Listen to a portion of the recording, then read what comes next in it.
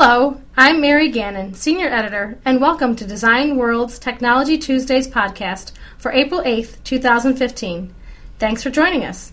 Today, we're talking about the importance of wire life extension programs in aircraft with Lectromech's Michael Traskos.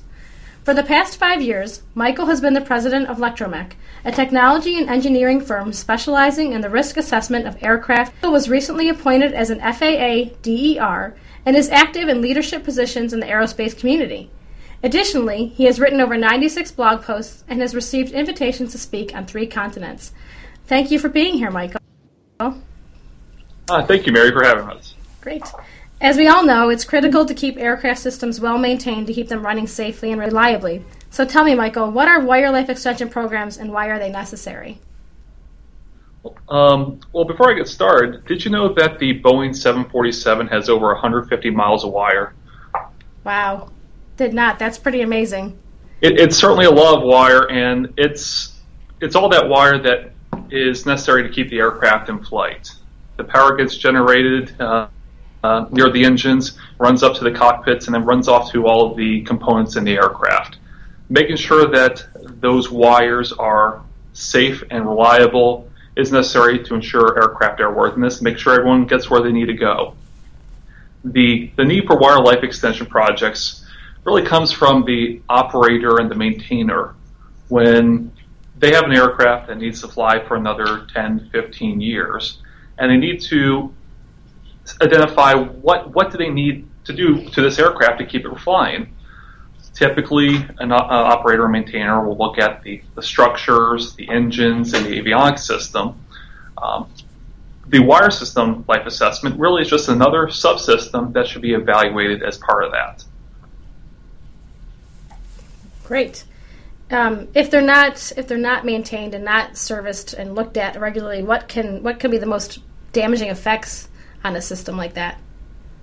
Well, the most damaging effect is certainly aircraft loss. TWA 800 and Swissair 111 are examples of wire system failures and catastrophic events. Now, you can go a step back from that. Not all wire failures result in the loss of an aircraft. Some are as benign as the light won't turn on in the lavatory to generation of smoke or fire. And that's something that we see a lot of when we go through FAA service difficulty reporting data.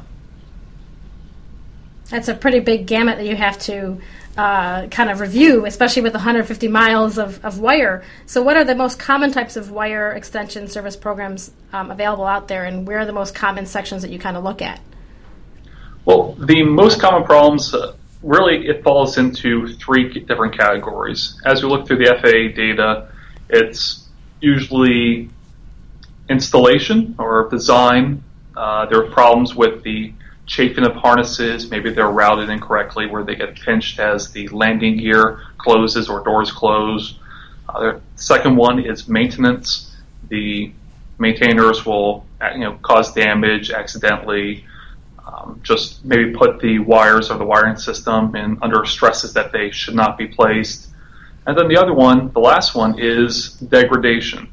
Just out over the life of the aircraft, the wire system and all the components are designed to last the life of the aircraft, which is somewhere between 20 and 30 years. Over time, those parts start to wear out and cause failures. I can well imagine, especially they probably require a lot of regular maintenance. How do these wire service programs work? Well, the best process for wire system life assessment was actually generated through a U.S. Air Force project. Lectromech was fortunate enough to be part of that project, and it's a 7-task process that goes through the wire system information and with the focused output of identifying which sections in the aircraft either need to be replaced, need additional maintenance, or just find the way they are. That's what needs to be done through a life extension project. Okay. I think you mentioned briefly back there a little bit ago about how long these wire systems are usually sort of kept in and working and play in a system. how long of a lifespan do they have, and how much longer can you make it if you have a proper system in place to kind of keep an eye on them like this? As I said, aircraft are designed for flight of about 20 to 30 years. That's what they're certified for. But there are some aircraft which are just in excellent operating condition and were well designed and can run for longer.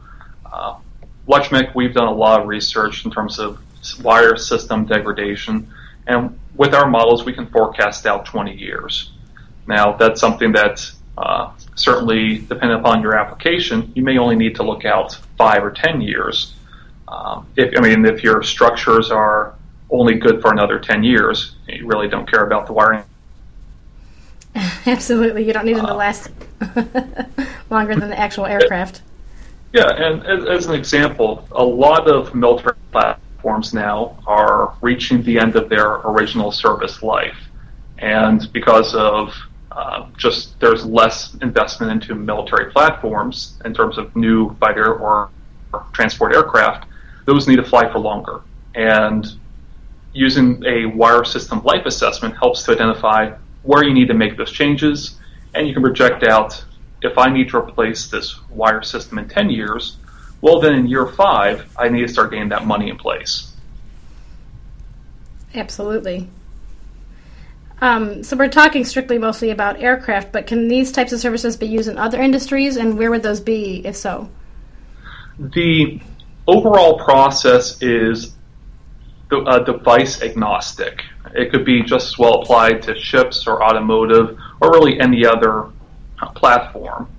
The slight difference is the type of technology that's used, what type of wire installation, wire insulation, what type of connectors.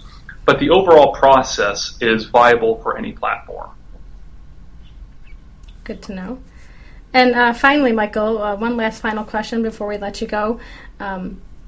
What do you see as the future for wire designs in aircraft? Well, I've had the fortune of being at several conferences in the last year, and there is a significant push in the industry for more electric aircraft, MEA. And what that means is the push to go away from mechanical systems such as hydraulic lines and pneumatic lines and replace those with electrical systems. Obviously, having 2 wires run to a device weighs a lot less than having a full hydraulic system. Right. So replacing devices replacing devices at the flight controls or your pneumatic system with electrical actuators is a huge weight savings, and that's what the industry is looking towards. The cost of that is that you need a lot more power to make that happen. The Boeing 787 generates 1.3 megawatts of power. Wow. Now that's a lot of power to handle flight controls, the pneumatics, replace the function that was handled by the pneumatic system. That's a lot of power that also can go into a failure event. And that's what a lot of concern exists in the industry. How to certify a system that has that much power and can cause a significant amount of damage in case of failure. The way that a lot of the industry is looking at is potentially going to higher voltages. A lot of what has been found in aircraft in the last 50 years has been 28 volt DC, 115 or 230 AC.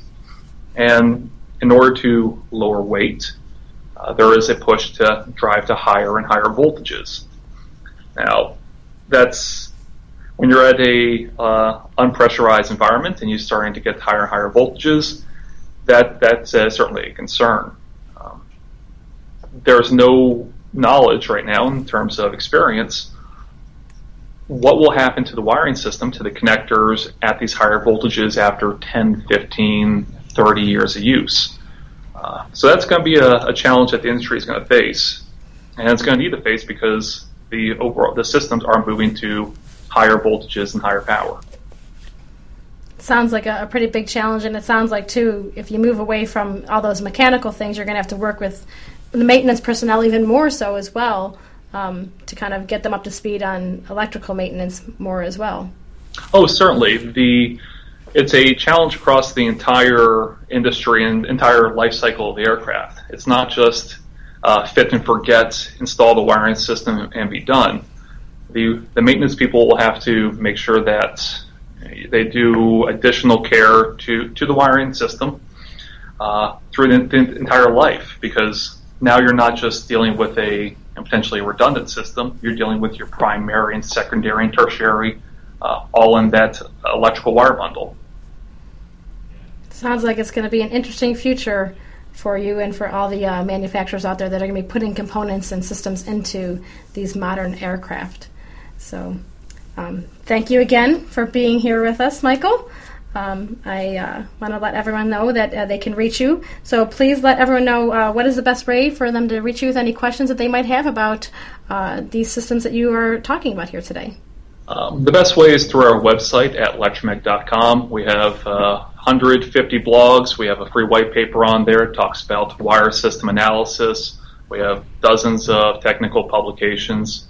Also, you can find me on LinkedIn, and we're on Twitter at Electromech.